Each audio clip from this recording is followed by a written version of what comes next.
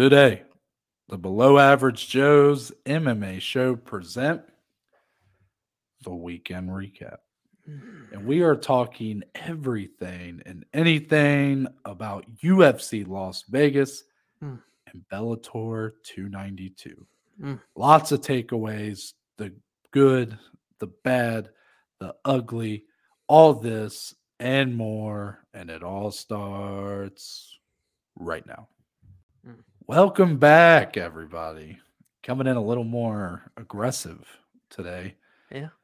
Thank you for joining us for this recap edition of the show. Mm. I'm one half of your hosting duo, Noah Baker. Mm-hmm. The man to my right, my brother in arms in terms of the Carhartt Bros, as we are now known. He is fresh off the road Mm-hmm. from a great old trip down south to Tennessee. Dominic, how was the trip? How was the trip back? How are you feeling?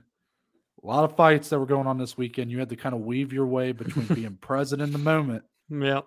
and being obviously present for the fight. So, how are you able to manage it all? Just let us know.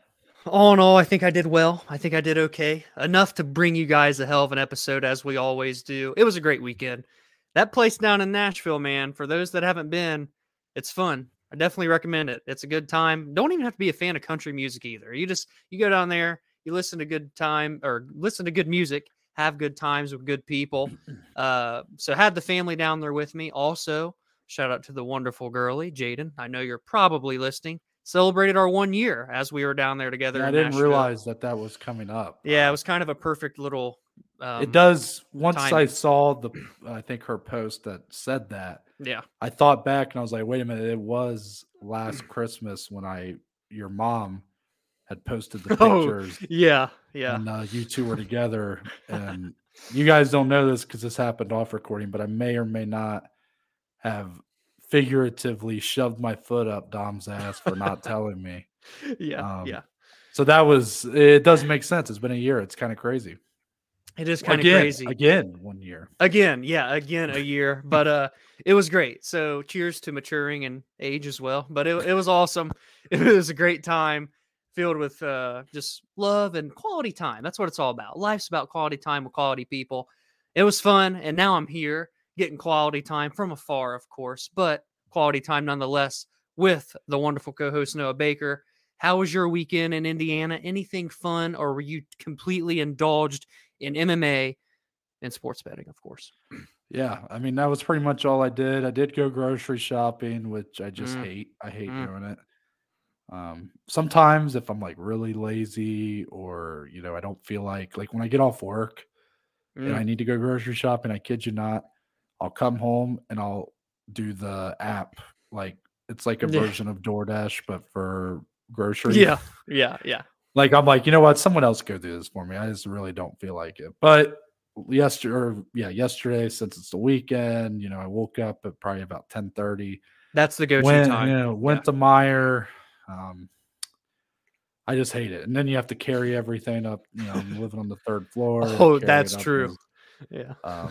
Thankfully, I'm not buying the big cases of waters anymore. That was the real struggle. Was you'd have to build when you have to make two trips. Yeah, when you have to make two trips, that's the pain. And I refuse to make two trips. So Dominic, I got 5 bags on each arm. I got bags. I'm holding bags in my mouth. I mean, it's a mess. As you should. But I imagine my weekend was a little more quaint compared to your guys's. If there's one thing I know about Jaden, she is the life of the party. So being with her on Broadway, I imagine was quite the trip. Nonstop action. Yeah, of course. And it's a shame that she did not take you to Robert's Western World. She did make it clear that she went there when we were together watching UFC 285. So that tells me that she just hated the place, and that that bothers me because I gave her the recommendation. But true. Whatever. Nudies is cool. All those places are pretty cool. So with that, Dominic, I'm glad you had fun. I'm glad you guys got back in one piece. Thank you. Yep. We could talk about that MMA action that occurred this weekend. Let's start with the UFC main event, Dominic. And, we talked about it on Thursday. By the way, he's one machine now then, man. If you can name where that movie's from, the quote that movie is from, then points to you. Points. Free shirt down the line some point. Yeah. Yeah. We had talked about this on, now Wednesday, I guess, but Friday when you guys saw it. This idea that this was the third straight fight, I mean, even maybe more than that, but the third straight fight where Jan was going in as a pretty heavy betting favorite. And the previous two tries have been that he had lost. And even if you want to dispute the Sean O'Malley loss, it was a very close fight, even though he was like a -4, 450 or something like that going in. So once again, he loses. And Dominic, I think this is the most thorough loss of his career here to Merab Dvalishvili. Jan had 3 losses before this fight. One was a DQ, or no, excuse me.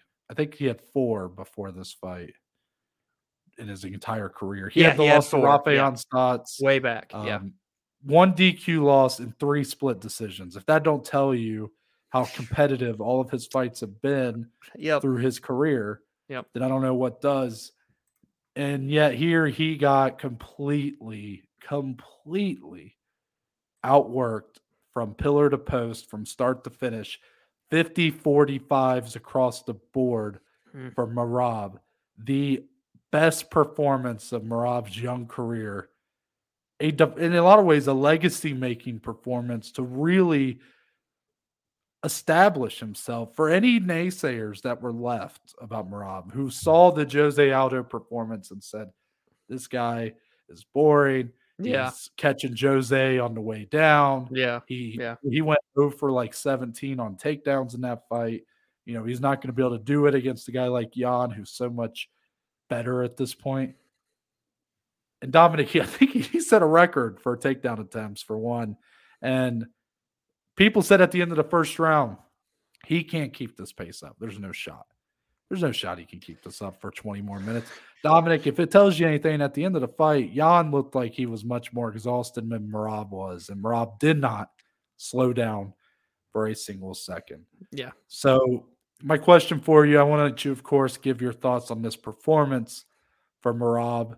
And we can kind of get more into, what this fight really does for him. And, there's obviously some very interesting elements to that question. And then we can get into a little bit about Jan and kind of where this puts him now, losing 4 of his last 5. Yeah, that's crazy to say that too, because especially for you've always been so high on Jan, but the flowers, of course, go to Merab first and foremost. What a workhorse! There's not an engine or a motor in the UFC, maybe in MMA, that runs like Merab's. I mean, it's just insane. 49 takedown attempts. 49 takedown attempts. That's almost 10 per round. He was one shy of averaging 10 takedown attempts per round, and he landed 11 of them. I don't care what that percentage is. Those are insane numbers. And I'm going to not go like too crazy with this statement, but let's be honest here. It was his most complete performance, I think, as an all-around skill set that we've ever seen. Because on paper, he should have not even really been competitive on the feet with a guy like Petr Yan. And I'm not saying he worked him and outclassed him on the feet, but he held his own. He did damage. The calf kicks were very good. He basically, Dominic, I would say he got the better of the striking because ultimately Jan had to be so respectful of the takedowns. It opens up everything else. Yeah, 100%. So, I mean, what a performance. And if this isn't a title shot earning performance, regardless of weight class, I don't know what you want to see. If you had questions about Merab's skills, about his, cardio, anything, because this was his first main event going 5 rounds, I feel like he answered every question. I love that we kind of have talked about that the last 2 weeks with some of these main events. What questions were answered? What questions are left afterwards? I like that. Maybe that's a new wrinkle we add to the show. But he answered a lot, man, for me. And don't get me wrong, the Jose fight was not fun from a fan perspective, but it still at least showed Merab's so strong. And he is just a good fighter, regardless of how it went. This one was just non-stop action for 25 straight minutes. I can't recall many performances since we've started this podcast that had a pacing like that from one fighter. So what a win. What a way to arrive in your first main event. It's one thing to win when you get that marquee spot, but to do this against an elite level talent and Petr Yan is just fantastic. And, before we get into what's next, give me your thoughts, because I'm sure you have just as many praises as I do. This is probably kind of transitioning a little bit, but to me, I can't help though, Dom, but you're right. Title shot earning performance if I've ever seen one. And he's doing it against a former champion, a former interim champion. I mean, DC called him a former 2-time champion. For all intents and purposes, you can call him that. Yeah. And this is a guy who his record is not really indicative of the kind of talent he is. The Sean O'Malley decision is disputed. It was a great fight.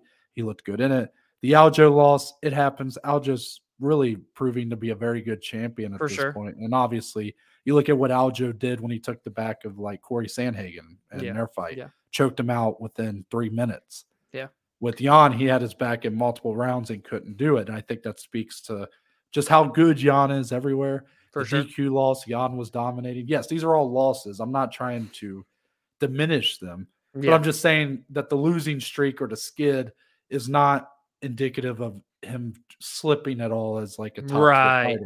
Yeah. And for Merab to go in here and make him look like a shell of himself for Yan, that says a lot.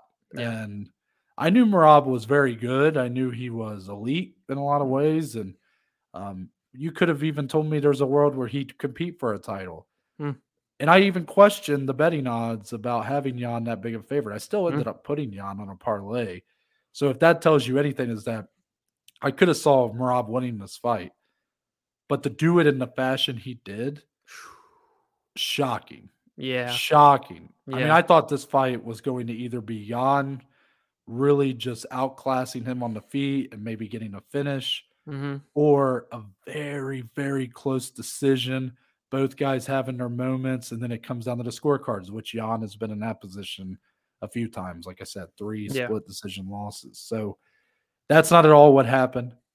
Merab, dominant. Title shot earning performance, yet his training partner, his teammate, the man in his corner last night is the champion right now, Aljamain Sterling. Now, Aljo does have a scheduled title defense in May against Henry Cejudo. So for all we know, if Cejudo wins that fight, that could change a lot of what we're about to talk about here. But, of course, DC asked Merab about that situation because they have said they will not fight each other. That's what they said. They're brothers. They don't want to fight each other. Well, Merab really doubled down on that a little bit in his post-fight interview. And basically called for the UFC to give him any of the guys that are kind of a fight away from he basically called to be like the guy to take out these challengers for Sterling. Like he was really it was a whole nother level of like just I guess that's a whole nother level of loyalty. To be clear, like to really ask for those kind of guys, like he wants a guy like Corey Sandhagen or a guy like Sean O'Malley or someone who is on the doorstep of earning a title fight. He wants to take them out so Aljo doesn't even have to face those kind of guys. I don't really think that's how it's going to go though, Dom. I mean, I think what worries me, Dana was asked this question at his Power Slap presser. And he said, as he's been very consistent on this issue. That's true. Yeah. When teammates and friends say they don't want to fight each other, he always says it's a terrible idea. And he said that as much here. He said he thinks it would be a very bad idea for Merab to do that. Because if you turn down, because I'm assuming the UFC may want to offer him a shot if Aljo were to win against Cejudo. If he turns that down, it's not going to be he gets a fight with like Sean O'Malley or Corey Sandhagen. Those guys, they don't want these guys that could be title challengers getting taken out before they even get to the dance. No. They're not going to give him a Sean O'Malley. Sean O'Malley is going to overstep him for a title fight. O'Malley would, and the winner of Sandhagen Vera. Both would overleap. Yeah, I've left out Marlon Vera from the comment. He's obviously also in that discussion. Yeah. Merab would end up fighting like the winner. I said this for Jan on Friday, but Merab would probably get like the winner of Song Yadong, Ricky Simone. Yep, for sure. Which that's a dangerous fight, but it's a guy that's not quite they're not quite in the contender discussion. Yeah. So it's a dangerous fight that doesn't feel like someone in Merab's position should take, but it's risky. And that's ultimately the fights he's going to be looking at. Yeah. If he is to turn down a potential title fight. What do you make of this situation? Obviously we're not in a position to tell these guys what they should do. They ultimately, I trust that they know better what's best for their careers than we do. Mm-hmm. But if you're in that camp, if you're one of Merab's, guys in his circle, where are you leaning on this issue? What do you feel like Merab should do? No, man, I feel like when guys make this decision with training partners and such, I see it both ways. If they end up fighting each other, Usman Burns, just the most recent one that comes to mind, then they do it. And, oh, well, I'm going to watch. Obviously, I'm going to watch everything. But if they choose not to, I have a certain amount of respect for that as well. They respect each other. They respect the grind that it took both of them to reach the top. And you don't want to be the one to take that from your brother. So I understand it. So I'm never going to be one to say they shouldn't do this. But I want Merab to get his stars. I want him to get his chance to become a champion. So as a fan, I do almost hate that it's like you're taking yourself out of the picture. And we talked about this probably a little bit too much on Friday than we should have, just for today's sake. But I said, even if Aljo loses, it's not even a guarantee that Merab will get a title shot then, because Henry could potentially go to 145. Now, you did make a good point in the aftermath of that discussion, saying, well, I'm not so sure that Sterling would get the vacant shot against somebody else. And I do agree. So maybe Merab will get in there against Sean O'Malley or whatever. But I really worry that he can just lower himself on the totem pole by making this decision. He didn't say anything about 125. Which that sucked for me because this performance earned him a shot at 125. Yeah, it just as long as Pantoja goes first, he got the shot. I made the call. I like Babe Ruth pointed to the center field bleachers and said Merab would be the flyweight champion. I was hoping so bad, Dom. Yeah, that he would call out or call for that title fight, and he didn't. And I was sitting there like, man, it's not going to happen. Is it? He's really going to stick at 135. Yeah, and not only does he not mention that, but then he says, well, when Sterling goes to 145. And I'm like, what? That's happening? I didn't know that was a thing. So is Aljo planning to go to 145 if he beats Cejudo? Maybe he does. It seems like the winner of that may just go to 145 regardless of who it is. So I don't know, man. I want him to get his chance because what I saw last night, sure the hell looks like he could be a champion. And again, I know it's not going to happen, but him versus Aljo, that'd be pretty sick. Look at their styles. That is such a clash. They know each other like the backs of their hand, more so than what you would even see from Burns versus Usman. So as much as I respect him and them making this decision to not fight each other, I kind of want to see it happen at the same time. And a lot rides on what happens in May. Don't get me wrong. I don't know. I just worry that he could get passed up.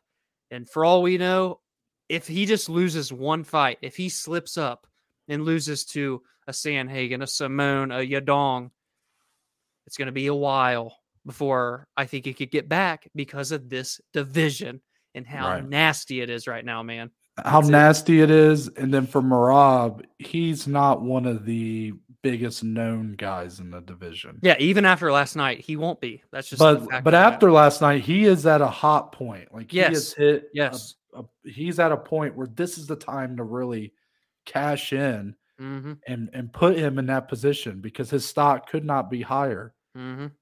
But Dominic, if he skips over it, if he 6 months from now is fighting Song Yadong or Ricky Simone, all of a sudden it loses a little bit of that. Oh yeah. It's kind of a shame. You know, I know there's more that goes into it. It's not just that him and Aljo are buddies, training partners. Like, it's not just the brotherhood aspect or the loyalty. But Dominic, there's also the parameters around the fact that they train in the same gym. So a lot of times when you've seen it in the past, when guys who train at the same gym are scheduled to fight one another, a lot of times one of the guys leaves and has to go train elsewhere. I remember specifically Donald Cerrone was scheduled to fight Mike Perry on one of those anniversary shows in Colorado. And Cerrone, that kind of severed the relationship between Cerrone and wasn't it Winklejohn? The whole gym, the whole relationship. Because he felt like they essentially sided with Perry, chose Perry, the younger fighter, and kind of obsoleted Donald from the situation. Yeah. And now Donald now he's retired, but then he's kind of started his own, started doing his own thing. So I'm sure there's a little bit of like, we just don't want that kind of bad voodoo in here. You know, they're a tight-knit group. They've had a lot of greats come out of there. Chris Weidman, you know, and it's a small gym. Yeah, you know? I mean, this is a small group of guys, but there's a lot of legacy that trains there. Matt Serra, you know, obviously one of the coaches there. So these guys, there is a sense of like there's more to it than just how them. Specifically Aljo and Merab feel about each other. Yeah, it plays there's a little bigger picture to it. So when Dana comes down real hard on these guys who won't fight one another, I get it. I get it when it's situations like, wasn't there a time, Dom, when Anderson Silva was champion where he didn't want to fight? Like, I don't know if it was not Damian Maia. I feel like almost Brazilian fighters in general. Yeah, Brazilian fighters. That was a big thing back then. And I know Anderson Silva specifically, there was somebody he specifically was like, I will not fight this guy. We're friends. And it was kind of like, but they don't train together. Like, why, you know, why can't you just fight? And, you know, you need to fight each other. Same with like Gilbert Burns, you mentioned, and Vicente Luque. Oh, yeah, that too. Yeah. So, like, these things happen, but it makes more sense when it's guys that train together that are literally in the same gym. I mean, there is more to it. It's just part of me wonders, like, we're talking about all this and we don't know what these two have actually had conversations about behind the scenes. For all we know, Aljo has made it pretty clear that win or lose, he's going to 145. Yeah, that could be true. And Merab's Merab even kind of said, you know, when Aljo goes to 145, I'm right. So it's sort of like, it's almost like there's some conversation we've not been made privy to. That Aljo's like for sure going up a weight class. And maybe that's the case. Maybe it isn't. But that would be the thing that makes sense here. Win or lose, Aljo go up in weight, and then that opens the door for Merab to fight for a title. Yeah. We, in a way, just like, as much as we love to talk about what's next, we kind of just have to wait. We have to wait 2 months, see what happens with Cejudo and Aljo in the title fight. And then we'll talk about, you know, Merab. We'll circle back. And by then, we will also have Marlon Vera or Corey Sandhagen, the winner of that, to talk about. Yeah. So how weird would it be if that title fight occurs for the bantamweight title and both guys, win or lose, both go up in weight afterwards? Because if Cejudo wins, you would think he's going to go up to 145. And then let's say Aljo's just going up anyways. Like, both guys fighting for the bantamweight title, no longer in the bantamweight division after that. And it's like, if Cejudo loses, does he even bother fighting again? I think it loses that luster of being a guy going for 3. And then you have kind of a 3-man race because O'Malley's waiting it out. It's pretty clear at this point. He's not going to fight anybody else. He beat Petr Yan, regardless of if you think he did or not. He's up in the top 3. He's going to wait for a title fight. You'll have Merab, and then you'll have, I keep saying the winner of Sandhagen Vera because Sandhagen I could see him getting another chance, but especially if Marlon Vera wins, there's 3, you can only have 2. You know what I mean? So it's almost like last year. Remember when we kind of had the unofficial Bantamweight Grand Prix? It's almost like it's happening again this year. And it's kudos to the division and how good all these guys are, but This is a big month and a half for 135 pounds. And and that's funny you just brought that up. And we're talking about it as if Merab is guaranteed to be given a shot. Yeah. And he should be off this performance. But Dominic, if that's really how things go, if Cejudo and Aljo kind of go up and wait, and that opens the door for those three guys, like let's say Marlon Vera does beat Sandhagen, there is no doubt in my mind the UFC want O'Malley Vera 2 over having Merab in that equation. What storyline's bigger? A rematch with Sean O'Malley and Vera, especially because Vera's only skyrocketed since then, or Merab versus either of the two? Merab's just in even though he just had the best performance of his career, it feels like there's so many ways where this could kind of not go well for him. And especially, let's look at just the two, Merab and Sean O'Malley. They're coming off beating the same guy who had the better performance, Merab. Right. Yeah, clearly. But who's still the bigger name and is going to get a title shot for sure, Sean O'Malley. Yeah. It's the way the game goes. I'm not saying I'm not saying that I am, I'm not saying that I wish that's how it would go. Obviously, we care about seeing the best fight the best. Yeah. And Merab feels like he should be in that kind of fight. For sure. But I'm not going to deny I wouldn't be excited to see O'Malley and Vera potentially run that fight back. That'd be pretty sick. So, let's talk a little bit about Petr Yan, though. Kind of have to, a little, yeah. 4 or 5 losses. That's crazy. This one, the most decisive. Is there anything that sticks out to you, Dom, that specifically Yan needs to work on to get himself back on track? Yeah, that's the problem. You asked me on Friday, what is it that's, what is he not putting together? Is there something there? And I was like, I don't know. I don't think there is. And even in this one, he got taken down 11 times, but I guess he defended 38 of them or something crazy like that. But I don't know. At the end of the day, it is losing for. And I won't even include the DQ loss. It's still 3 out of 4, 3 in a row, legitimate losses. Regardless about the Sean O'Malley one, he lost the fight. It was a close fight, and he lost it. It's all against good competition. I'm never going to say there's good losses, but there is something to be said when you lose to good competition in the way in which he did, and 2 of them were split decisions, as Noah said earlier. But is there I don't think so, because even last night, you talked on Friday about how he analyzes the first round and a half. It can put him down 1 or 2 rounds, especially in a 3-round fight. It's a big problem. In a 5-round fight, it's still a problem. But last night, he didn't even really get to do that. And that was because Merab, he didn't even have a chance to try and analyze what Merab was going to do, which, what is there to analyze? You know what the fuck he's going to do. He's going to come straight forward anyway. Do you take a big step back here? Does Petr Yan fight like the winner of Song Yadong and Ricky Simone? Does he fight the loser of Vera Sandhagen? Or does he even go further back and fight? Fuck, dude. I don't know. There's so many great talents in this division right now. I'm blanking, of course, on names, but I almost feel like you kind of have to. And it's kind of like what we said for Corey Sandhagen. We wanted him to take a big, a step back to the back half of the top 10 or something. And he didn't. He's fighting Marlon Vera instead. So I want Petr Yan to take a big step back to someone back there. Probably won't. And maybe it's just because he is that good. There's a problem with being as good as Petr Yan, but you're losing fights.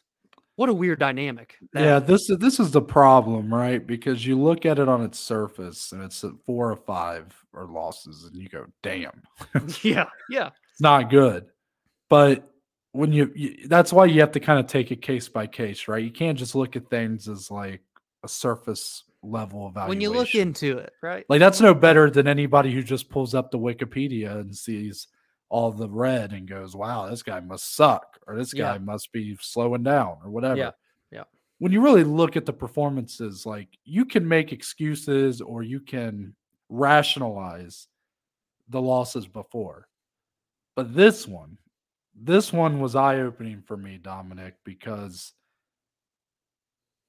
if you run that fight back 10 times, I don't think Yan wins a single one of them. I think I agree. Yeah. looked that like Jan showed. He had virtually no moments in this fight. Had some decent calf kicks early, but then even Merab was doing better with those and more damage with those. Yeah. What I think I come to the conclusion to, and I've seen a couple video essays that have come out today or last night and some tweet threads, so I'm not going to pretend like I'm the first one to see this, but something that Jan does really well that I didn't mention on Friday, when it comes to striking defense, he's very good about having a very tight guard. Like he keeps his hands up real high and tight, a bit like a boxer typically does. And he's very good about not letting a lot of big shots sneak through. The problem in this fight was when he would do that, that immediately opened him up for double legs on double legs on double legs, because your hands are up here. Where aren't they protecting your lower half? Yeah. And you mix in the fact that he's not a very he doesn't have a ton of movement in terms of his footwork. He's a bit of a stationary, flat-footed kind of guy in the way that he moves. And I think it was just a recipe for disaster here. So not only does he keep his hands up, which is good for striking, but it can be bad if you don't have the speed or the wherewithal to, drop him as soon as you see the shot coming in. But then he doesn't quite have the footwork, Dom, to keep himself, as not a stationary target and make him harder to even time a takedown on. I mean, he was essentially standing in front of Merab, hands up here. I mean, it was almost like I look back on it, I'm like, man, I was so dumb. Like, and I know that a lot of people had Jan. I'm like, God, like, how did I not see that coming? And to me, that makes it very clear that these are big things for him to work on. Now, if he were to come back and fight most people in this division, no matter who it is, Corey Sandhagen, Marlon Vera, you go even further down, a lot of these guys, I don't think it's quite the issue. I think he probably would still be a favored in many of those fights, and I think he could just do what he does best and analyze and process the info and dominate the later rounds and get wins. But for him to beat these guys at the top, and I'm talking specifically Aljo and Merab, the best of the best in terms of grappling and wrestling in the division, who have great motors, great back takes, great takedowns, I don't think he has a chance if he continues the way he's going. You want to hear what I want? Yeah. Okay. Because there aren't a ton of grapplers. Like there's a ton of elite talent. We know how good the division is, but there's not a ton of grapplers. But Ricky is another one on the back half, but he's booked, obviously. Number 11, Mr. Umar Nurmagomedov. Now, so you really want him to go back like outside the top 10? I think it's not really even a step back. I mean, Umar's exactly like rankings wise, it's a step back. Skill set wise, it's not. And this is what I worry about, Dom. Is I get it, but if you're Peter Yan, if you're going to take a step back, what would make sense? Like in a lot of ways, a matchup that feels more favorable to him, but it's still in that range. If he were to take on like a Jonathan Martinez, who just is probably going to be in the top, he's going to get in. You're right. After beating 14 ranked Saeed. Yeah. So a guy like Umar, I feel like Jan's like, no shot I'm taking that fight. Yeah. That's a good point. I think he's more likely to take a fight with a Yadong or Simone over a guy like Umar Nurmagomedov. Yeah. Because Umar's just, even though he's got that Nurmagomedov name, and obviously he's got that Nurmagomedov talent, he doesn't quite have the name for himself to probably make that a fight worth the risk for Peter Yan. Yeah, for Peter Yadong, who's main evented a card before, if Ricky beats Yadong, that would probably propel him up a little bit to where that's the step back that I foresee for him. Yeah. But I really don't get me wrong. If they booked it, if that fight got made, I'd be like, holy shit, what a fight. but I don't think there's a world where he takes it. Do you almost want to see him fight though someone else that's primarily a grappler just to see maybe how big the holes are? I mean, or the gaps are. Yeah, I mean, I guess partially, if like Ricky, well, really, it's probably the loser of that fight that he would be more likely to fight. So let's say Ricky loses the Song, that I wouldn't be against seeing that. I really don't. I know that's where the hole lies, is like those guys like Merab and Aljo are just nightmare matchups for him right now. Until he works on what he needs to work on, which I already said, the footwork and just being able to, in the moment, be more prepared for those shots and be able to move his hands quickly enough to defend himself. But with that being said, like, I don't think Ricky's at the level in terms of wrestling, grappling. Yeah. And not even the same style with which he implements it. It is different for sure. That Merab and Aljo. So yes, I get what you're saying. Like, would I prefer to see him up against a grappler? I mean, I don't know if I really have a preference one way or you're another. indifferent. I mean, if you give him a striker, like, that's probably a better fight, but it's also one that's probably more favorable to him. So is Ricky a more dangerous matchup than like a Song Yadong? Maybe. But I don't really it doesn't really sway me one way or another. I get where you're going on that because I typically kind of do that. If a guy either hasn't fought a guy that has good wrestling or has shown a weakness against wrestling, then I tend to want to see him overcome that against somebody before you get back in. But here it's like, I just feel like Merab and Aljo are just such a level above the rest right now in terms of their wrestling. I don't know if Simone really poses the same level of threat that those guys did against Jan. Not that he can't win the fight. Right. And no, I got you. It's just different. Yeah, for sure. For sure. It's going to be interesting to see like what comes next for both. Yeah. But Dominic, we're going to move on to kind of the rest of UFC Las Vegas. So I know you were, again, watching kind of through downtown Nashville, sort of like how I had to do the prelims for UFC 285. Not in Nashville, but, trying to be present, with family, friends, girlfriend, whatever, but also trying to watch these fights. So I want to kind of let you take the lead here. Where do you kind of go first in your big takeaways for UFC Las Vegas? We'll start with the main card. I won't do what I did last week where I read off all the results. I think we'll touch on what we want to touch on. What we want to touch on. Yeah. I guess I kind of have two. No, I don't really. That one's kind of whatever. Mario Batista. I was really excited to see him coming in, and I know he was a huge favorite. He was going up against 40-something-year-old Guido Canetti. I don't care what age Guido is. He's shown to still be dangerous. He was coming in on a 2-fight finishing streak against good competition.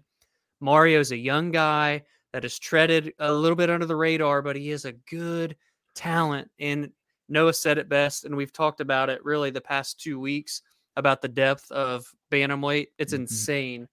But now, Mario's on a 4-fight win streak, the best he's ever looked, and it's against competition that's getting better and better. Honestly, not even better and better, but it's all against competition that is good, solid, and 3 straight via submission at 29 years old, getting into his prime. He's putting all the puzzle pieces together. And man, honestly, I know Guido's not as close to top 15 as what Jonathan Martinez was. So I'm not calling for top 15 next necessarily, but give Mario someone like a Jonathan Martinez-esque, or maybe he even fights like Saeed next, something like that. 1 win away to get into top 15. I like that we're seeing a complete game start to be put together for Mario Batista. I think he's just a young, exciting fighter, which bantamweight is full of those. So honestly, I feel like throughout the main card, main event aside, looking at it right now on my screen, he was my biggest takeaway from that main card for sure. I can't remember if he's the one that called him out or not. Someone, I think, called this guy out. But even if not, I think it'd be a fight that makes sense next. Cody Garbrandt from Mario Bautista. All day. Cody getting back on track with the win, but clearly, a guy who still needs to build his confidence back up a little bit. That's a fun-ass fight, man. Yeah. Bautista gives him a chance to jump, not just into the top 15, but huge name. Yeah, huge name.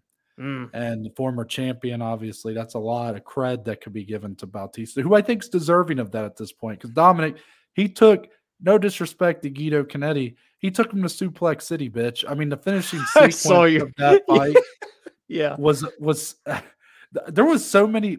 First off, I saw somebody else tweet this, Dom.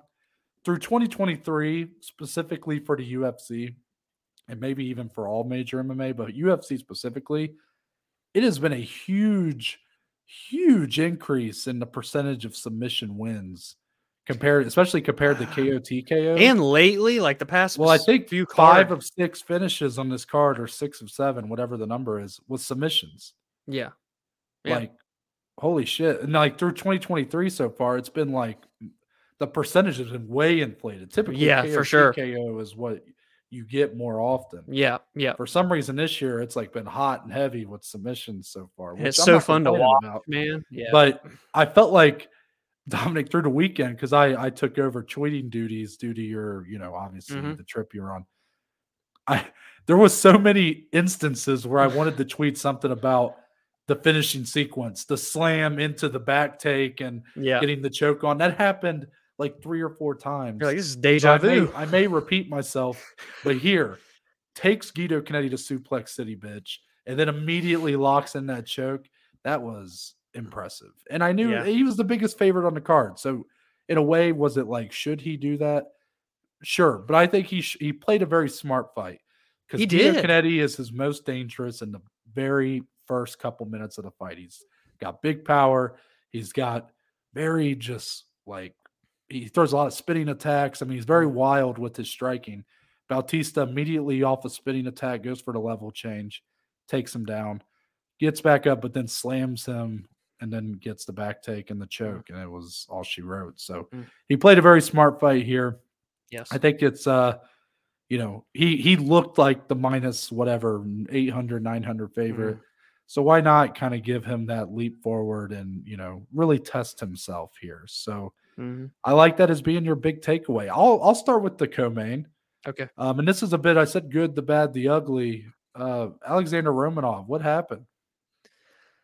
Hey, dude, he went back to the original physique, by the way, too. Yeah, he looked great in his last fight coming in physique-wise. And then here, I think he gained 20 pounds or something like that as well. Because I think he came in around the 240 range for the Tybura fight. And I know he lost that fight and also lost a lot of steam into the later rounds because he dominated the first round. Yeah. Here, he had gained like 20 pounds. A lot of people were talking about his physique. I'm not in a place to say that. I think I'll be opening myself up for some shots there. But I will say it was noticeable. The bigger problem, though, I don't really care too much about the physique. The performance was bad. I mean, Dominic, this fight lasted 2 minutes and 16 seconds. Romanov went for a pretty bad takedown attempt early. And when he didn't get it, I kid you not, he got hit with a couple good shots from Volkov. He looked overwhelmed. It was over. Yeah. And he looked already like he was gassed, like 2 minutes into the fight. Yeah. I understand if I was in that spot, I'd probably be gassed too after a couple minutes. That's the problem. I'm a guy sitting here and he's fighting in the best league in the world. Yeah. Like, wow. I mean, Volkov looked good here. And I think there is a bit of something I'm noticing over his last 2 wins that's interesting as he moves ahead. Specifically, he's much more aggressive. I saw you say that. Away. And I saw him do that against Rosenstruik. And then here against Romanov. That's 2 back-to-back first-round finishes, by the way. And he should. Like, he's a good kickboxer. Yeah, he should be more aggressive. But his problem has always been, I feel like he lets the fight come to him too often. He's a bit past. When you look at the fight with Gane, or even guys more wrestling heavy, like, or not wrestling heavy, but Tom Aspinall, who, like, had a thorough beatdown of him, or Curtis Blades, who kind of wrestle fucked him for 5 rounds. Like, he's a bit too, like, hesitant to really get in there. And you saw glimpses of this style coming in when he beat Overeem.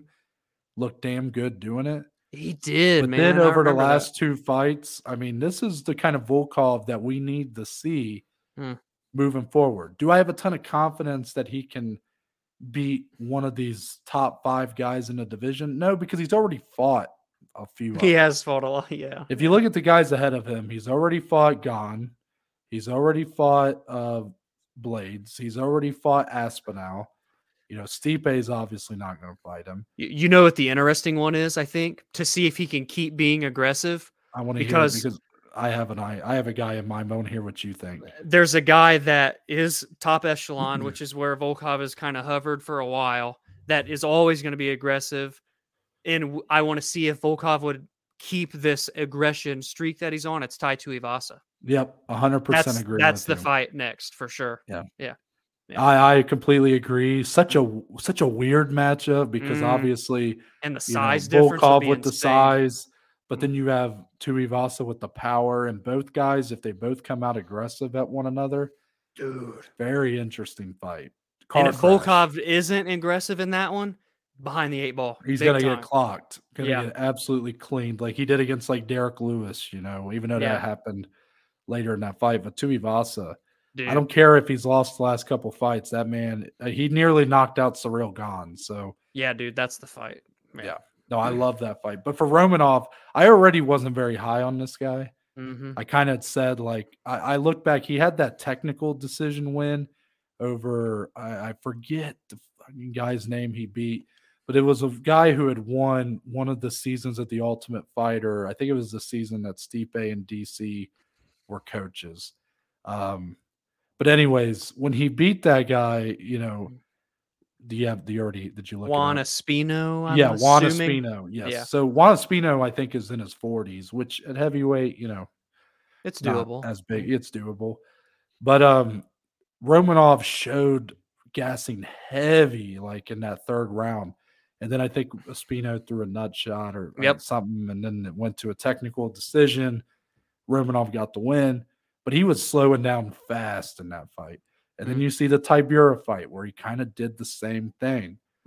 So when I took the under 2.5, which I know we'll talk about the betting in a little bit, but my rationale in my head was if Volkov can survive the first round, I think he can pick apart Romanov and finish him on the feet. But Romanov here didn't even, I mean, the guy who smashed Tybura had like 66 strikes to 1. In their or to 0 in the first round. That guy was nowhere to be found here. Yeah. And there was a little bit of controversy. I mean, Volkov did have a little bit of a fence grab, a pretty bad one. Oh, yeah. Yeah. And then it might have been a clash of heads that kind of caused some damage at one point. But I don't know, Dom. This was not the kind of showing Romanov needed to get back on track. And that's 2 losses in a row. To me, Dom, I more, if you were to ask me, do I believe is he more of a Tom Aspinall or a like a guy that kind of like a Augusto Sakai? I'm going to say he's more Augusto Sakai right now.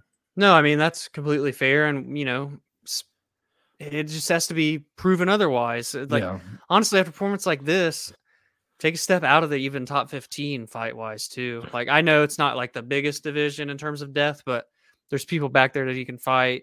So I got the matchup for you, and I'm going to hope when I say this, they haven't fought already. I'll confirm. Give him my man, Andrei Arlovsky. That's available. Who will win that fight via decision. Right. No, I like that. Aside, but I do. I do think that's the kind of fight that I would like to see him take on because I think so. Arlovsky, a veteran, a guy that's like the way that I mean Arlovsky's not breaking down, you know, any new doors anytime soon. I mean, he kind of is who he is at this age, at this point in his career. Not an easy guy to finish. No. I know he did get finished. Wasn't it Rogerio de Lima finished him in their last fight? And before that, he got finished by Aspinall. But a pretty hard guy to finish at this point in his career. He's really improved his IQ to a point where, and obviously he's got so much experience, like, and he won't get tired in a and that's the fight. And he always is able to go to full 15. Yeah, Romanov going to be a tough guy, a tough matchup for him in round 1. But again, if he survives it, he's purely capable of winning those next 2 rounds. So I think that's the kind of fight I'd like to see Romanov take, like a guy outside the top 15, but still a name, a veteran matchup. Yeah. I think we nailed heavyweights there. Yeah. So what do you have next on the main card? Anything else? Oh man. I guess I kind of would like you to touch a little bit on Martinez Nurmagomedov, at least rounds 1 and 2, because I didn't get to see those much. Because I know going in, we were most excited for that one outside of the main event. I just kind of want to hear what you thought about that one, since I didn't get my full attention on that one. Because it was an awesome fight on paper going in for sure. Yeah, it was a solid fight. Very close. Very close. And actually the first round was a lot of fun. I even tweeted about it that Saeed, his ability to take the back is so quick and so fast. And as soon as he gets it, he's not letting go. It's like a backpack on you, like just immediately has it.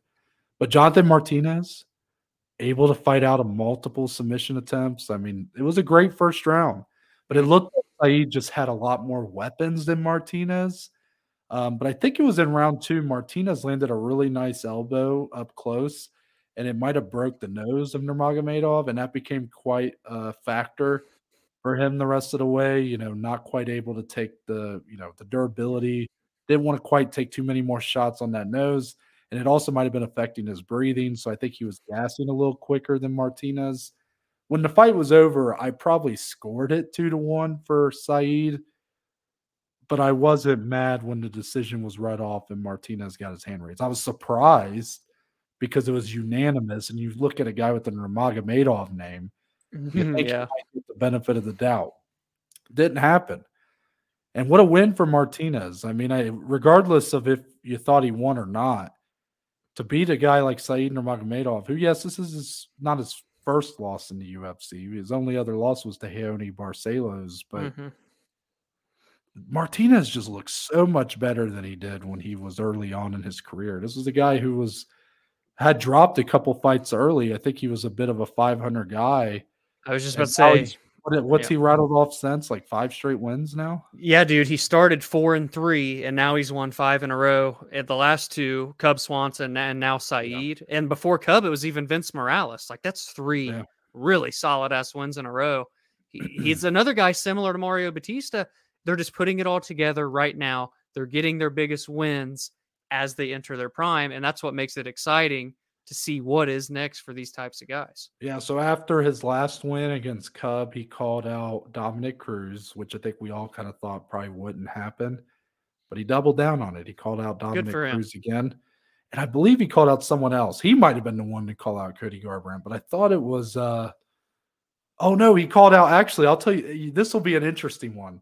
What do you think about him? He called out Davison Figueiredo. What? Oh shit! Yeah, he's coming up to 135, bro. Ooh. Would that be if you're like when Davison's coming up? Where do you feel like his first fight should take place? Is it should he be immediately in the top, 5, 6, 7 matchup, or is he a guy that you could see taking a fight like that? I feel like he should be fighting top level competition. I mean, not that Martinez isn't. Yeah. I feel like he should be fighting. I mean, actually, I think him versus Dominick Cruz would be a fight that made sense. The 2 guys that Martinez called out. But I feel like a perfect introductory fight for Davison is either a back half top 15, like 10 through 15. And I'm only saying, not that I'm saying he doesn't like belong in the top 5, but there's just so many right now that are vying for the title. That's the only reason. So a guy 10 to 15, which Jonathan will be come Tuesday, or him versus Cody. But I really liked what you said with Cody fighting Mario. So let's do Martinez at number 14 versus Davison. Ooh, damn. I love that. I love that call out.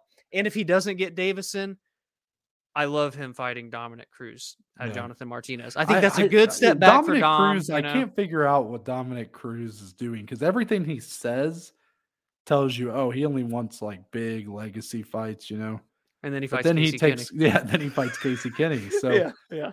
I mean, he did come off the Marlon Vera fight where I thought he looked pretty good up until, I mean, he got knocked the fuck out, but he still looked good in that fight. And I still think Dominick Cruz is a bit slept on in terms of I agree. Where still he is in this division.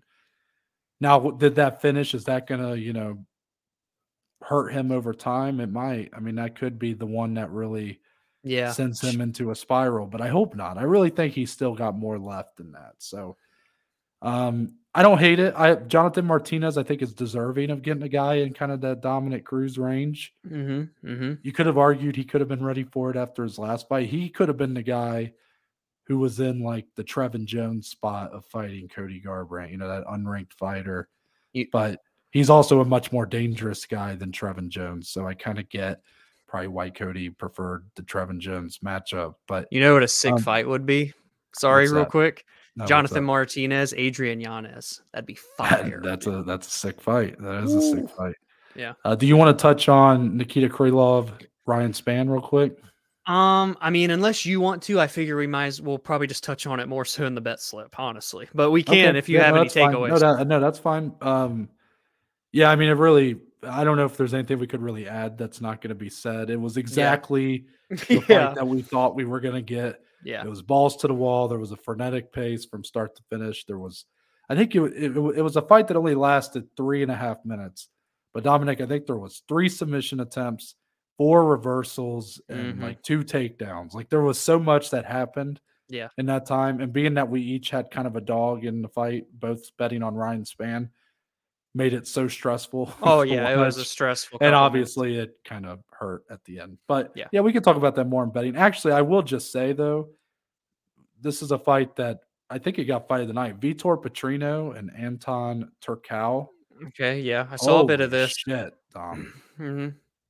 Not the most technical fight ever.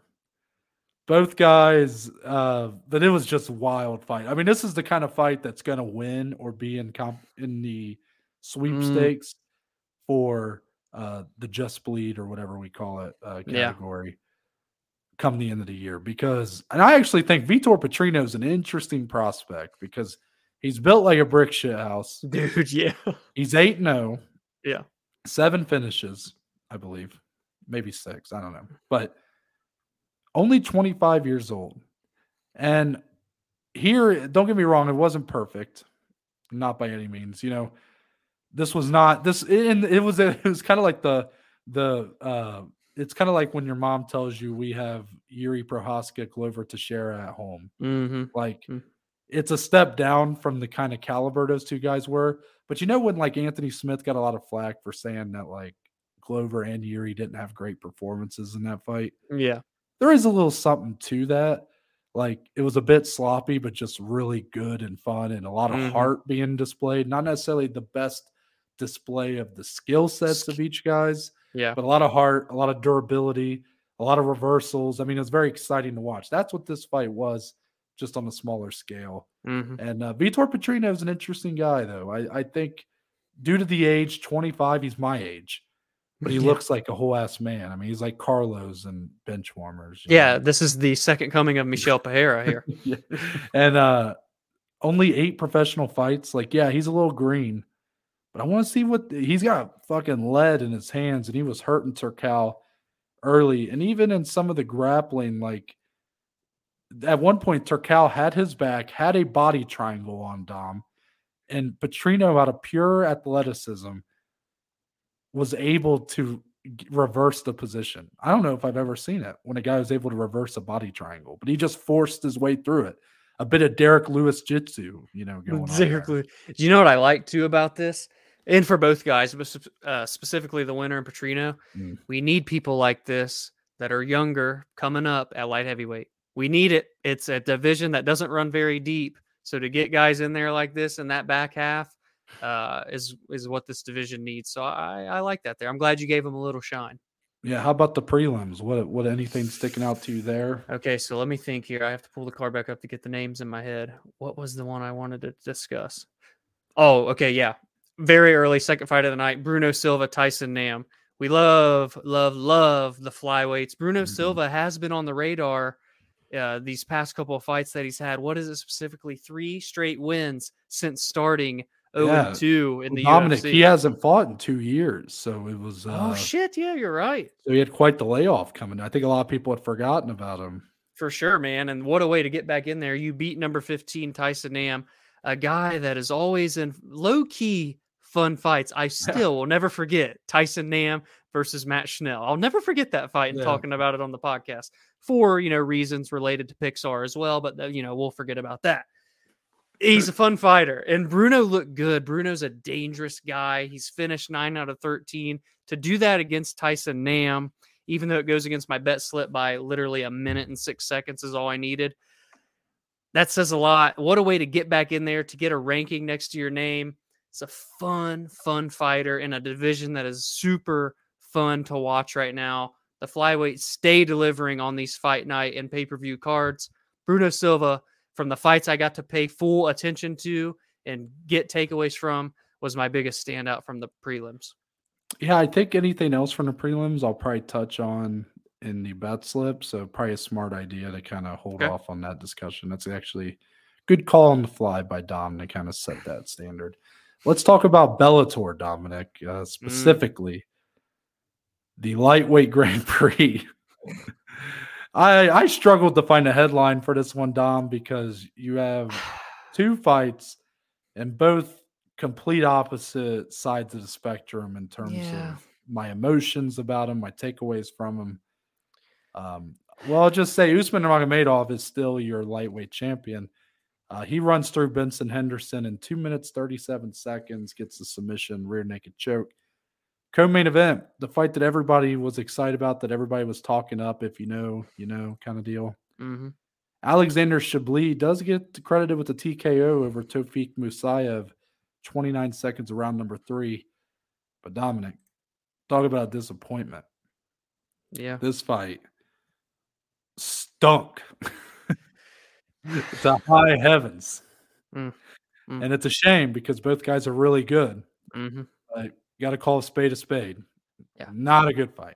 Yeah. But a lot of controversy in this fight. And that's why the headline is what it is.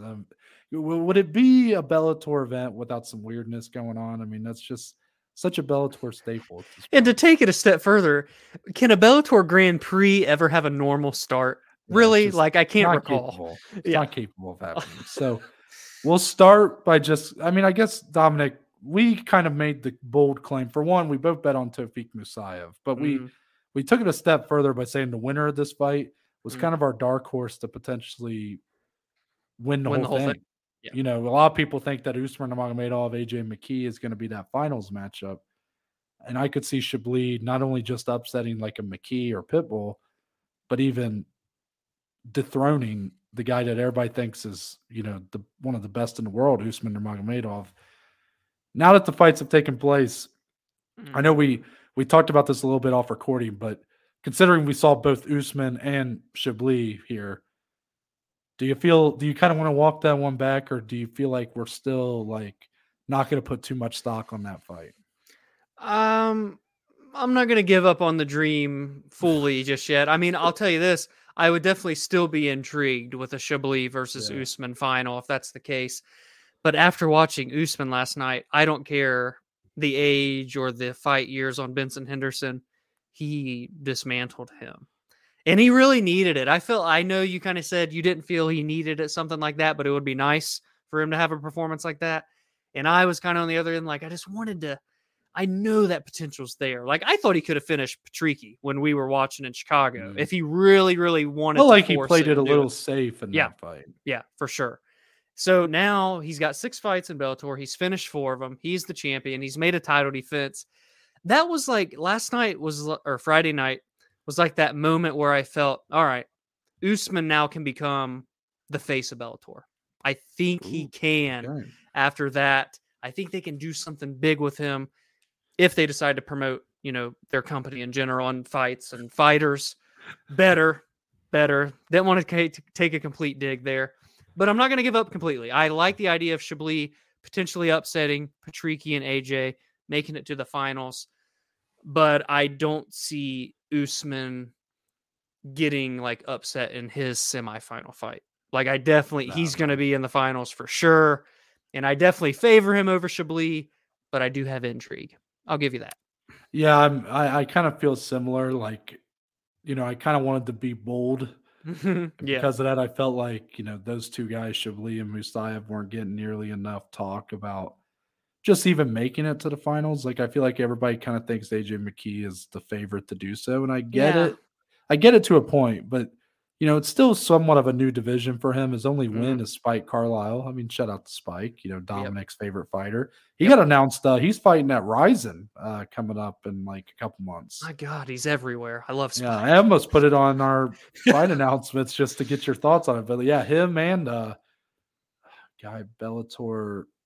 Why do I always do this? I always want to bring up names and then I can't remember names. Juan Archuleta is also fighting on the Ryzen. Okay. Yeah, so that's kind of cool. But it's just funny that Spike Carlisle's fighting on like a card that's usually features so many Japanese fighters and just international fighters. And here's you got Spike Carlisle. Yeah.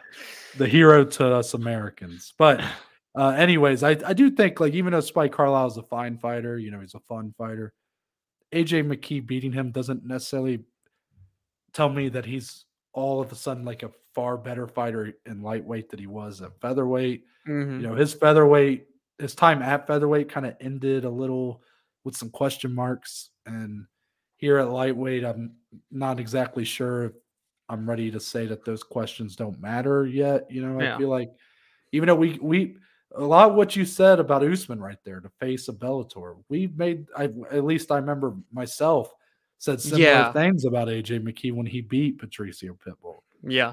And then the rematch was just kind of a dud. I know, like that loss took away potential for him to, like, it's like he became the face, and then as soon as he lost, went away. Yeah. And ever since, they don't really have like that guy or girl, for that matter, to be the face. And I feel like, who really was the face of Bellator? Like, is Bellator? I guess Patricio in a lot of ways. Patricio in his prime. Michael Chandler, maybe. Yeah. Maybe early on, would Eddie Alvarez maybe have been a guy? So really, you can almost make the argument, since AJ beat Patricio the first time, because they were almost like fighting for the face. AJ won, so he kind of got it, but then he lost again, and now it's just like, oh well, neither one of you can be the face. Right now. It was just kind of a weird thing about that, but it does feel like a lot of its stock dropped, even though the fight itself was very close. And I don't know, I'm not sure if it deserved that. But it did make me ask a lot of questions about McKee, because his head was up going into that fight. He was talking about the UFC and all these money and all this stuff. And then it felt like that might have potentially taken away from his preparation for that fight, because the performance was a little flat. And I think it's bold of people to assume, off of a Spike Carlisle win, shout out again, that he can come in here and even beat Patricky. You know what I mean? Oh, that's true. Like, I have seen a couple people that think Patricky might be more, kind of a popular underdog pick in some ways. So no, I would not be super shocked. I do favor McKee in that matchup, but considering that's the brother of Patricio, who does have a win and has fought McKee twice. Yep. There's gonna be a lot of, knowledge about McKee's skill set in that gym. So it is something worth noting. I guess we should probably talk about the controversy with the co-main. A little bit. So Chablis throws a front kick to the solar plexus of Tawfiq Musayev after a really just sluggish first two rounds. Just not a great fight. But he throws it. Musayev, it looks, when in real time, it looks like it's kind of a shot to the solar plexus, but then to the nuts as well. So then Herzog calls time, as you would do for a nut shot, and you would think Musayev's being given 5 minutes to recover. Well, Herzog goes over to his fellow officials that are outside the cage and pulls them. And they say, no, the damage was done by the blow to the solar plexus, the stomach area, whatever, the abdomen, and that the ricochet into the nuts was purely incidental. The grazing of the cup or nut shot was purely incidental, which I'm still not fully. I still don't know how I fully feel about this, but anyways. Yeah, it's so then he has a choice to make, and he decides that if the damage was done if they're telling me the damage was done by the shot to the stomach, then I need to get this fight restarted immediately. So Musayev doesn't speak English. Then it became a very clunky affair of Herzog trying to get one of the cornermen of Musayev to come to the cage and translate to Musayev that he needs to know if he can go right now. And basically Musayev ended up waving him off. Fight's over. TKO win for Chablis. Afterwards, Scott Coker came out and did say Musayev suffered a broken rib from that shot. So it sounds like the right choices ultimately were made. But it does make me wonder, Dom, a bit of what you said off recording about, like, due to the lack of English speaking for Musayev, and you got a guy who's not a natural, from what I understand, he's a cornerman. He's not a translator. Yeah. Sure, he might know both languages, but to have a professional translator there would have probably been able to convey the point a little better. It makes you wonder if Musayev really understood the moment of what he was doing. I mean, it's $1 million tournament here. Yeah. And maybe that injury was so bad, the broken rib was bad enough to where he was just like not able to go. But it does make you wonder if he really knew that he was looking at a loss and not a no contest. Yeah. That would he have continued going? Don't you think? Yeah, no, I 100% agree. I saw some people saying that as well on Twitter. And the whole other thing is like, he still did get grazed in the balls. Like, did they ever come out and say that it didn't hit his nuts? So, like, what's it matter? So, John Morgan, I believe, or not? No, was it John? No, I think it probably was John or Aaron. I think John Morgan was there. Okay. And he was able to get like a quick interview with Herzog immediately after. And by what they were saying, they were acknowledging that there was a grazing of the cup. So, like, but apparently the problem was that the damage was due to the kick to the stomach, not the grazing of the nuts. See, here's my thing though. Who are the refs to say that the damage was caused by that? You don't know his pain level from getting kicked in the cup, the groin. So, like, regardless of him getting hit in the sternum, I feel like if you're already giving him a break and you saw he clearly got hit low, you have to. I feel like he should have still gotten the 5 minutes. And this is betting aside, by the way. I mean, we did have a bet on Musayev, but I get what you're saying. Yeah. Like, to me, I feel like the right decisions were made once you know in hindsight what all came out of it. But in the moment, they don't know that it's a broken rib. They don't know. It feels like some assumptions were made that they kind of got lucky were accurate. Yeah. Yeah, that's probably a great way to put it. Musayev's pain was due to that broken rib. I mean, that doesn't sound fun at all. Right. But for them to assume that in the moment feels a bit, presumptuous. And in that big of a circumstance, man. And, so I did see a lot of people giving credit to Herzog for his handling of the situation. And while I'm not saying any other ref would have done it any better, because it was just an awkward and clunky set of circumstances. Bellator not having a translator like right there was just weird. Yeah, that's bad. Yeah. But I'm not gonna quite give Herzog like a ton of praise either. I mean, he's one of the best in the world. Yeah, for sure. This one situation doesn't necessarily take away from that. But I'm not going to, throw roses at his feet and tell him what a great job he did when I don't necessarily know if I would say that. Like, I feel like there was some, it was just a clunky time frame. It was weird. That was weird. That's what it was. Yeah, exactly. There's no better way to put it. And it's that par for the course for Bellator, and yes, their Grand Prix. It's always something. But Chablis does move on. I mean, honestly, Dom, the only thing that might have made it more weird is if there was a no contest. Like, I guess, that fight has to be run back. I mean, that's true. That might have been the only thing worse as far as the future of this tournament. But But we still don't even have a date for McKee Pitbull. So everything's just like, I don't know. Yeah, I don't understand these dates, by the way. If you're having a Grand Prix and these people are supposed to fight each other, they should all have very similar timelines. Yeah, but no, like I feel like 2 on one card, 2 on another. Like the one in 3 weeks at most. Because then you give the same amount of time of preparation, you know. But no, AJ doesn't have a date. In the other one, the Brent Primus fight, it's happening in May. It's 2 months from now. I think it's May 12th. 2 months from the day we're recording this. How's that a fair timeline? Because someone is not going to have the same recovery time as the other, and that doesn't seem fair to me. Honestly, it does feel weird though that the guy that'd be getting screwed in this scenario is McKee or Pitbull, which I don't feel like Bellator would want to do that. So I don't think it's like a malpractice in terms of like they're trying to favor somebody to win. Yeah, but I just think that it just seems like it doesn't make a ton of sense. But weird start to the Grand Prix, but we're obviously still excited to see how it goes from here. Anything else from the main card that was kind of jumping out at you, Dom?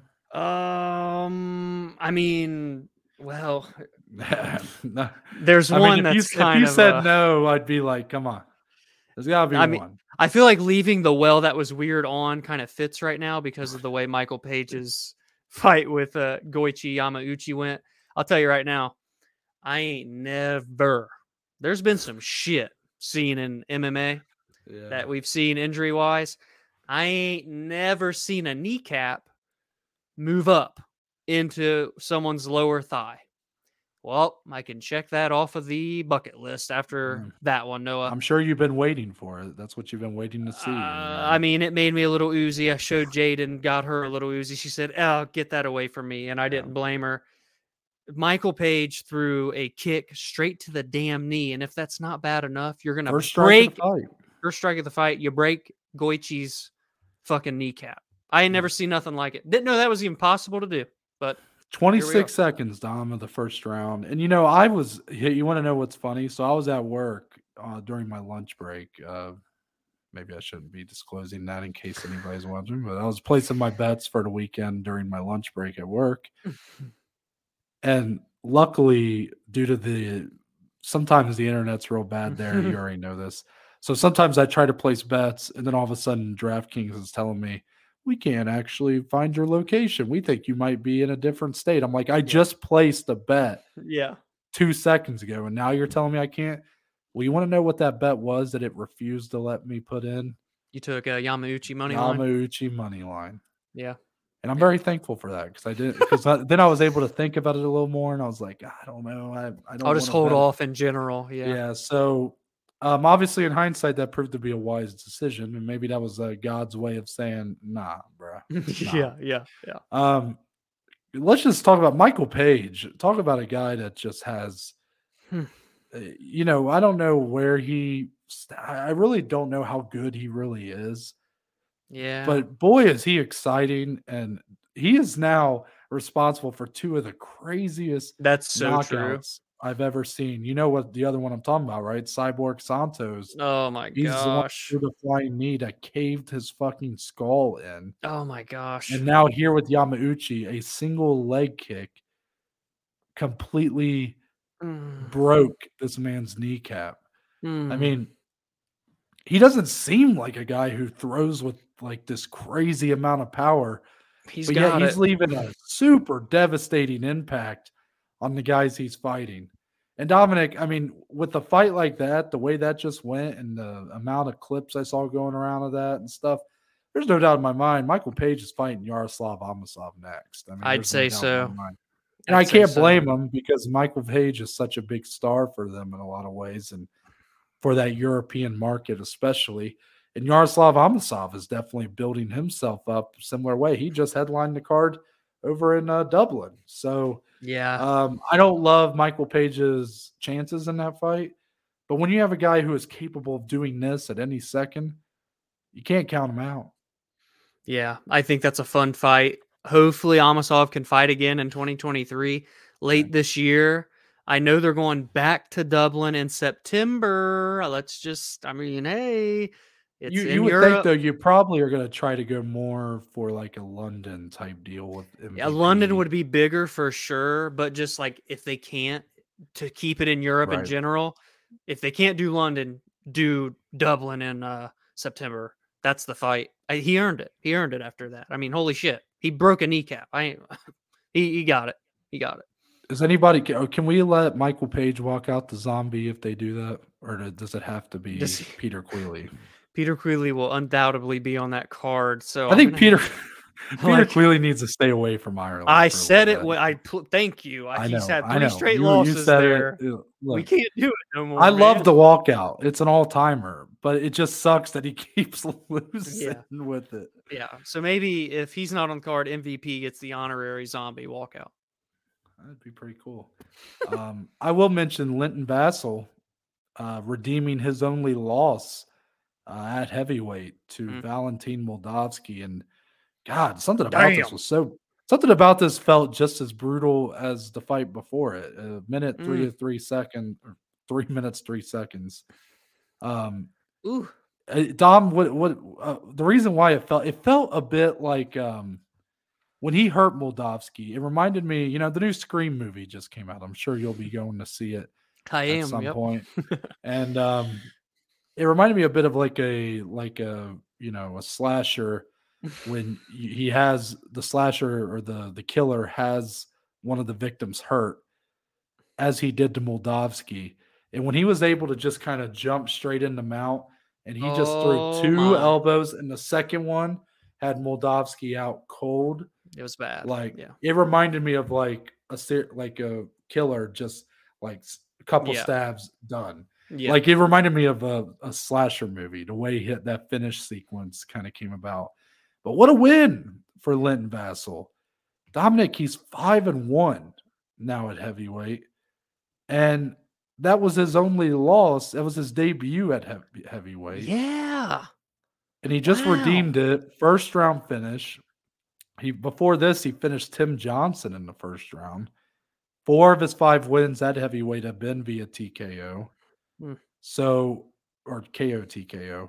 So I guess to me, like, I want to see this. I think he needs to fight Ryan Bader, and I think that's an awesome fight.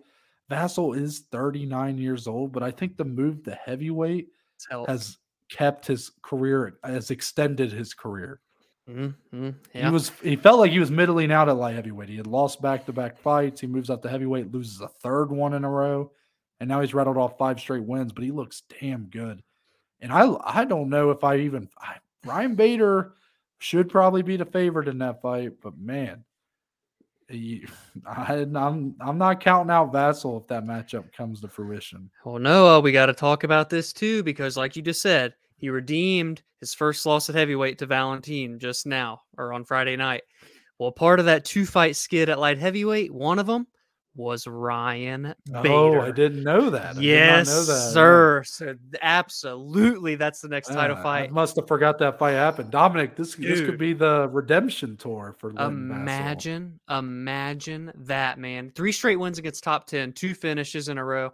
He's gonna get to run it back with Ryan Bader, up a weight class at heavyweight now. Storylines. We don't get a ton at Bellator, but when we do, sometimes they're fun. There's one of them. As far as the prelims, was there anything you wanted to touch on there? For me, I did Friday night. I didn't get to see many prelims, but if you felt the need to touch on it, I did want to hear a little bit about Barzola Perez, because we talked about it on Friday. If you had any takeaways, if not, completely fine.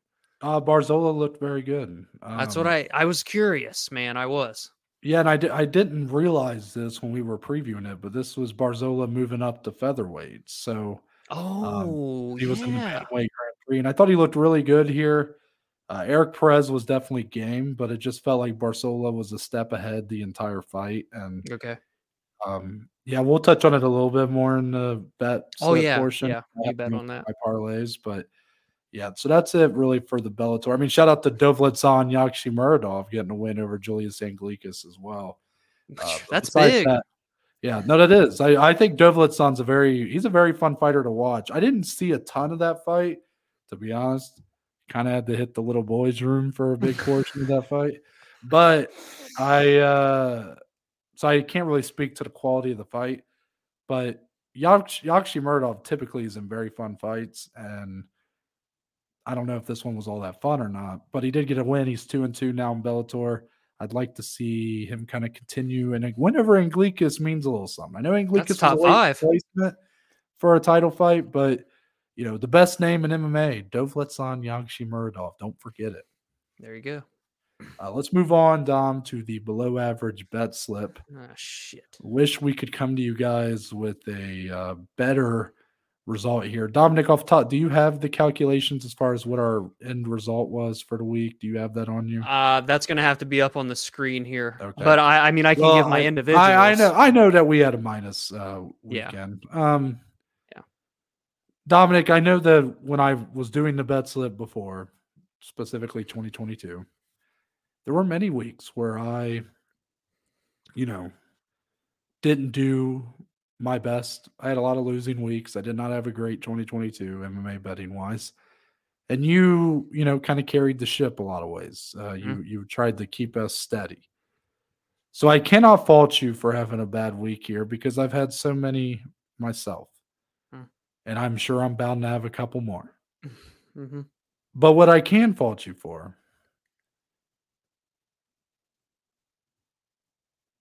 the lack of preparation. Dominic, I noticed it this week. I could tell it felt a bit like when I was in high school, I would always do my homework 10 minutes before the class I was going to. That's what it felt a little bit. It felt like your bets were coming in without a ton of thought behind them and was just to get them in time. Do you have a response? Do you have a rebuttal to this claim? Well, it's going to be UFC specifically. 0-3 for me on that card. I think for one, that's a fair assessment. And it is, I actually do regret taking two guys from the Contender Series, one that was debuting, the other who had debuted prior against Jailton Almeida, and taking them inside the distance. I regret that one. Now, the over 1.5 parlay, I don't regret.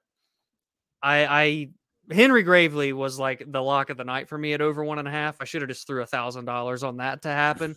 But Nam Silva, shout out to our boy GC on the MMA Hour. He's been huge on the flyweight unders. I should have known that when he put out the under 2.5, who am I to go and take the over 1.5? Now, granted, both can happen in the same fight and both hit, but I probably should have stayed away from that one. So, I mean, I guess out of the 4 total parlay legs, I regret 2 in a way, but I think I've had a lot worse beats than this weekend.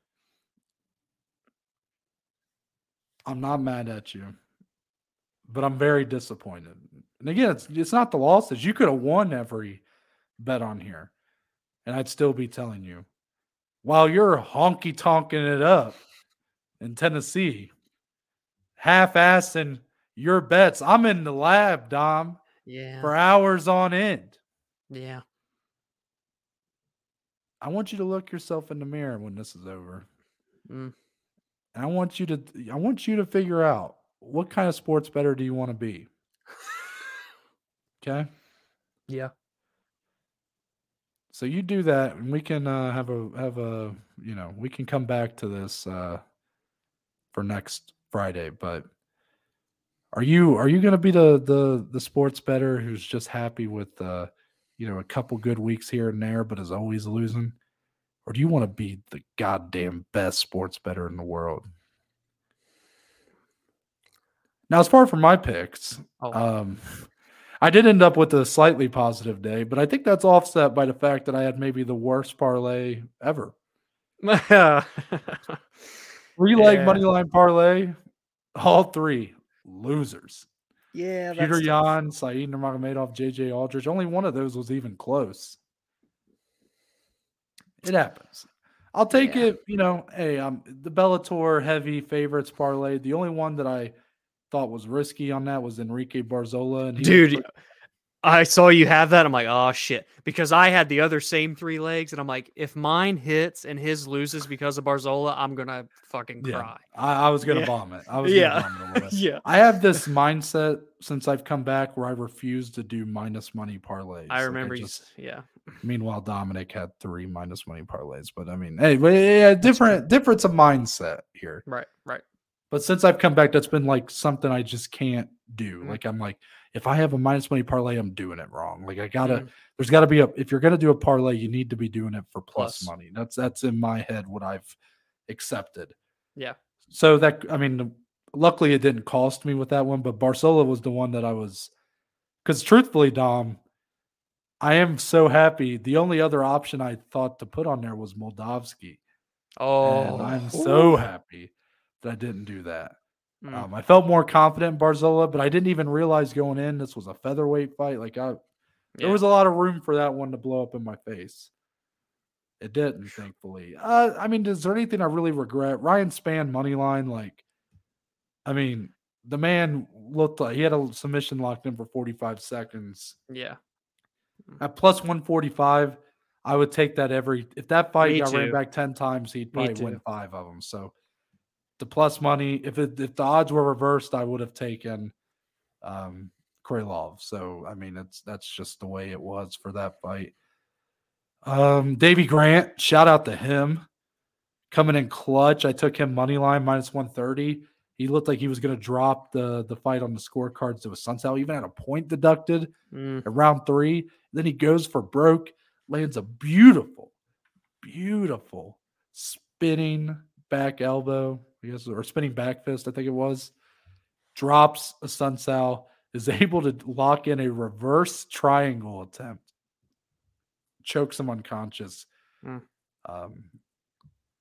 Jesus, just what a performance. But yeah, I overall went like positive, I think just over a unit or something like that. So far through 2 weeks, and I had big positive weeks, but I'll take it.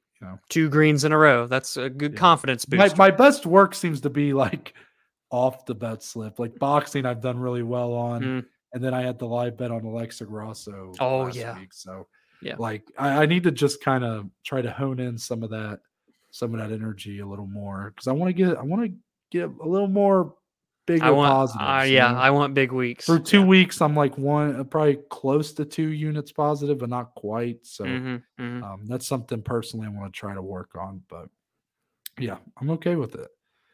So now, Dominic, we will transition into the only way we could end this show. We don't know any other way. Nope. A little segment we like to call closing statements. Point of show where me and Dominic talk about anything and everything, MMA related or not. So, Dominic, instead of just opening it up to you, I want to start by asking you, do you actually have something for this closing statement? Like, is there something you came prepared with? Not because I want to throw you one, because I have something I want to talk about, but then I realized there might be 2 things I want to talk about. Okay. So I want to give you one if you don't have something planned. Honestly, mine wasn't going to be great, so I'd prefer to take both of yours and go. I feel like we should talk about the retirements from the weekend. We did not actually. We probably should. Yeah. So I'll let you talk for it, though. Yeah. So obviously, I got to see the Benson Henderson one. What a legend, honestly. Underrated career at this point. I think he's a guy that through time people have forgotten his greatness, because so many fans have came in, including myself, after his time in the UFC was pretty much done. Yeah, and even before the UFC, the WEC days, into the UFC, into Bellator. You even said on Friday had more Bellator fights than UFC fights.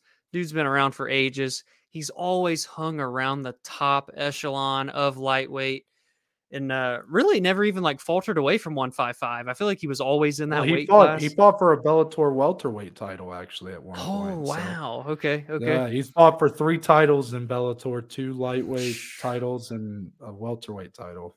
It really is an underrated career. I'll be curious to see if he ever gets that notch into the UFC Hall of Fame. But here's the problem. This is a guy that if we had an all-encompassing MMA Hall of Fame, I feel like would be a lock. But does he get into the UFC Hall of Fame? No. We shall see. But what a career, man. Hats off to him. It sucks he goes out that way. He had high hopes. He wanted to win that Grand Prix. and go out that way. But as it always goes in MMA, that last fight usually never goes well. And it kind of goes for the other guy that I'll let you touch on. Yeah, Rafael Sunsao also retired after his fight with Davey Grant. Tough way for him to go out, considering, he got choked unconscious, and it was just kind of a weird stuff that happened there, the fence grab and stuff. He felt like he was on his way to probably winning a decision, but it's the name of the game, man. Not a lot of guys go out on top, and for a Sunsao, it's somewhat tragic in some ways. Like, depending on how you look at it, I try to put a positive spin on it about how underrated of a career this guy was in terms of being just a staple at the top of the bantamweight division for the better part of a decade. Has wins over current champ Aljamain Sterling and former champion TJ Dillashaw. Fought some of the best in the division, but never fought for a title, never won a title. And, that's kind of a shame. It felt like at a certain point he was right there. Every time he got right there, he would lose. Like, he lost to Marlon Moraes on one of the very first ESPN Plus cards, and he was probably a win away there from fighting Henry Cejudo for that bantamweight title. Before that, I think at UFC, was it 200, he fought TJ Dillashaw in a rematch, and TJ got the win. I can't remember what card that was. But that was another one. If he wins, he might be the one fighting Dominic Cruz next instead of Cody Garbrandt. So always right there. Yeah. So always the bridesmaid, never the bride. But I do think he had a very good career.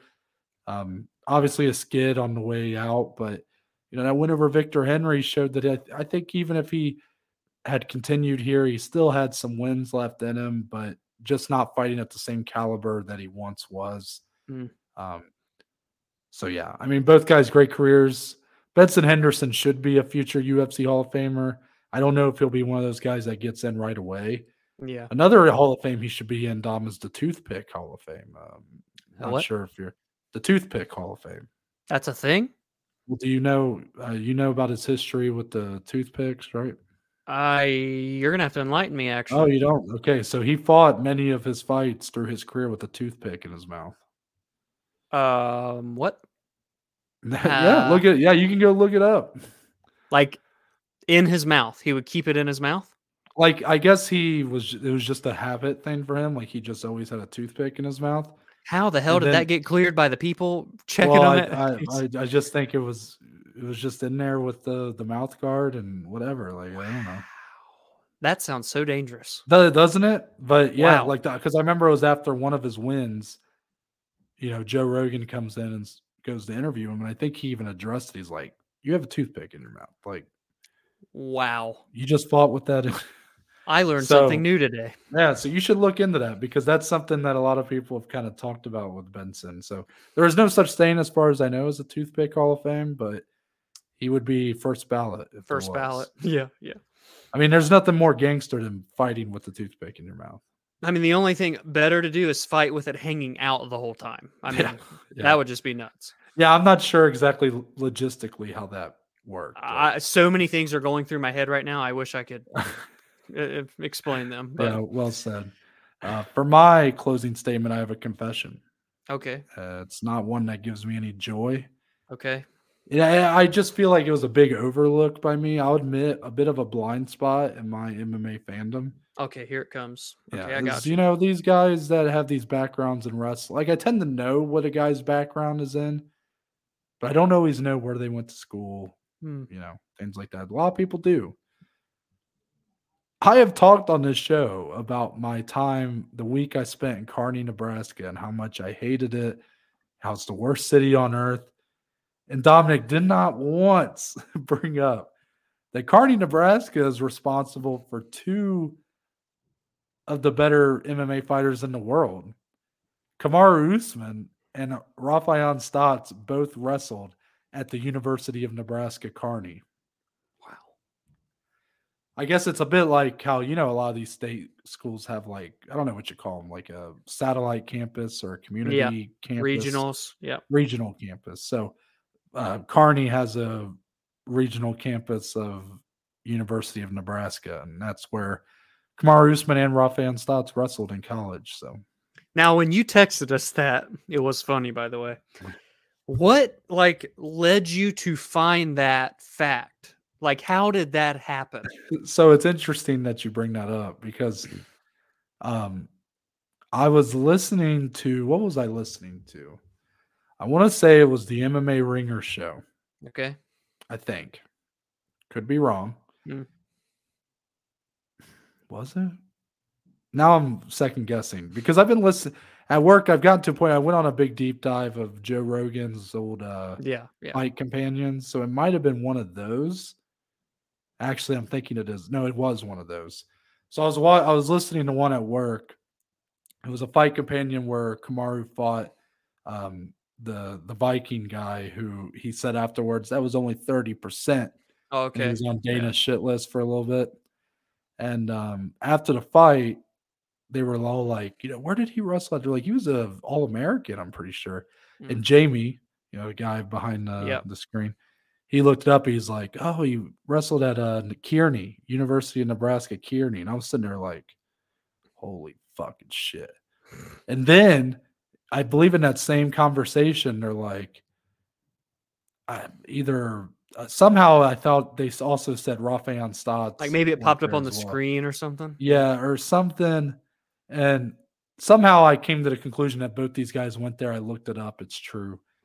And I just feel like it's so crazy. Like, could you imagine if we had like a real big following and I brought that up and did not say that? And people were just like, people that do know that shit are probably just at home like, do these guys not know? Like, do they not know? Or I understand that like it's not a big deal to know that kind of stuff. Like, we know what their backgrounds are in. Yeah, yeah. But knowing where they went to school, I mean, come on, let's give us a little bit of slack. But like, I full on went on this rant on an MMA podcast about Kearney, Nebraska, and in my head had no idea that there was an actual connection between the UFC. It might have been on the very same fucking card that we talked about one of those two guys. Yeah. Small world in a lot of ways. That is a crazy. And during that week in Kearney, you spent, if you would have known, you could have went to the Hall of Fame for their school, and probably both of them are in it. So. I would have been, if I would have went to more of the city, like more restaurants or something. I wonder if there would have been any like signed pictures or something. Yeah, like in the local places. Yeah. Like, I wonder if those guys have actually went back there because I can't imagine they have very much. Based off what you told me about that city, probably not. No. But you never know. But yeah, that's it. We're out. We're only just two of the below average Joes. I don't know. I said that out of order. We'll see. I'm just gonna let Dominic keep up the deuce. We're out. We'll see you on Friday. There it goes.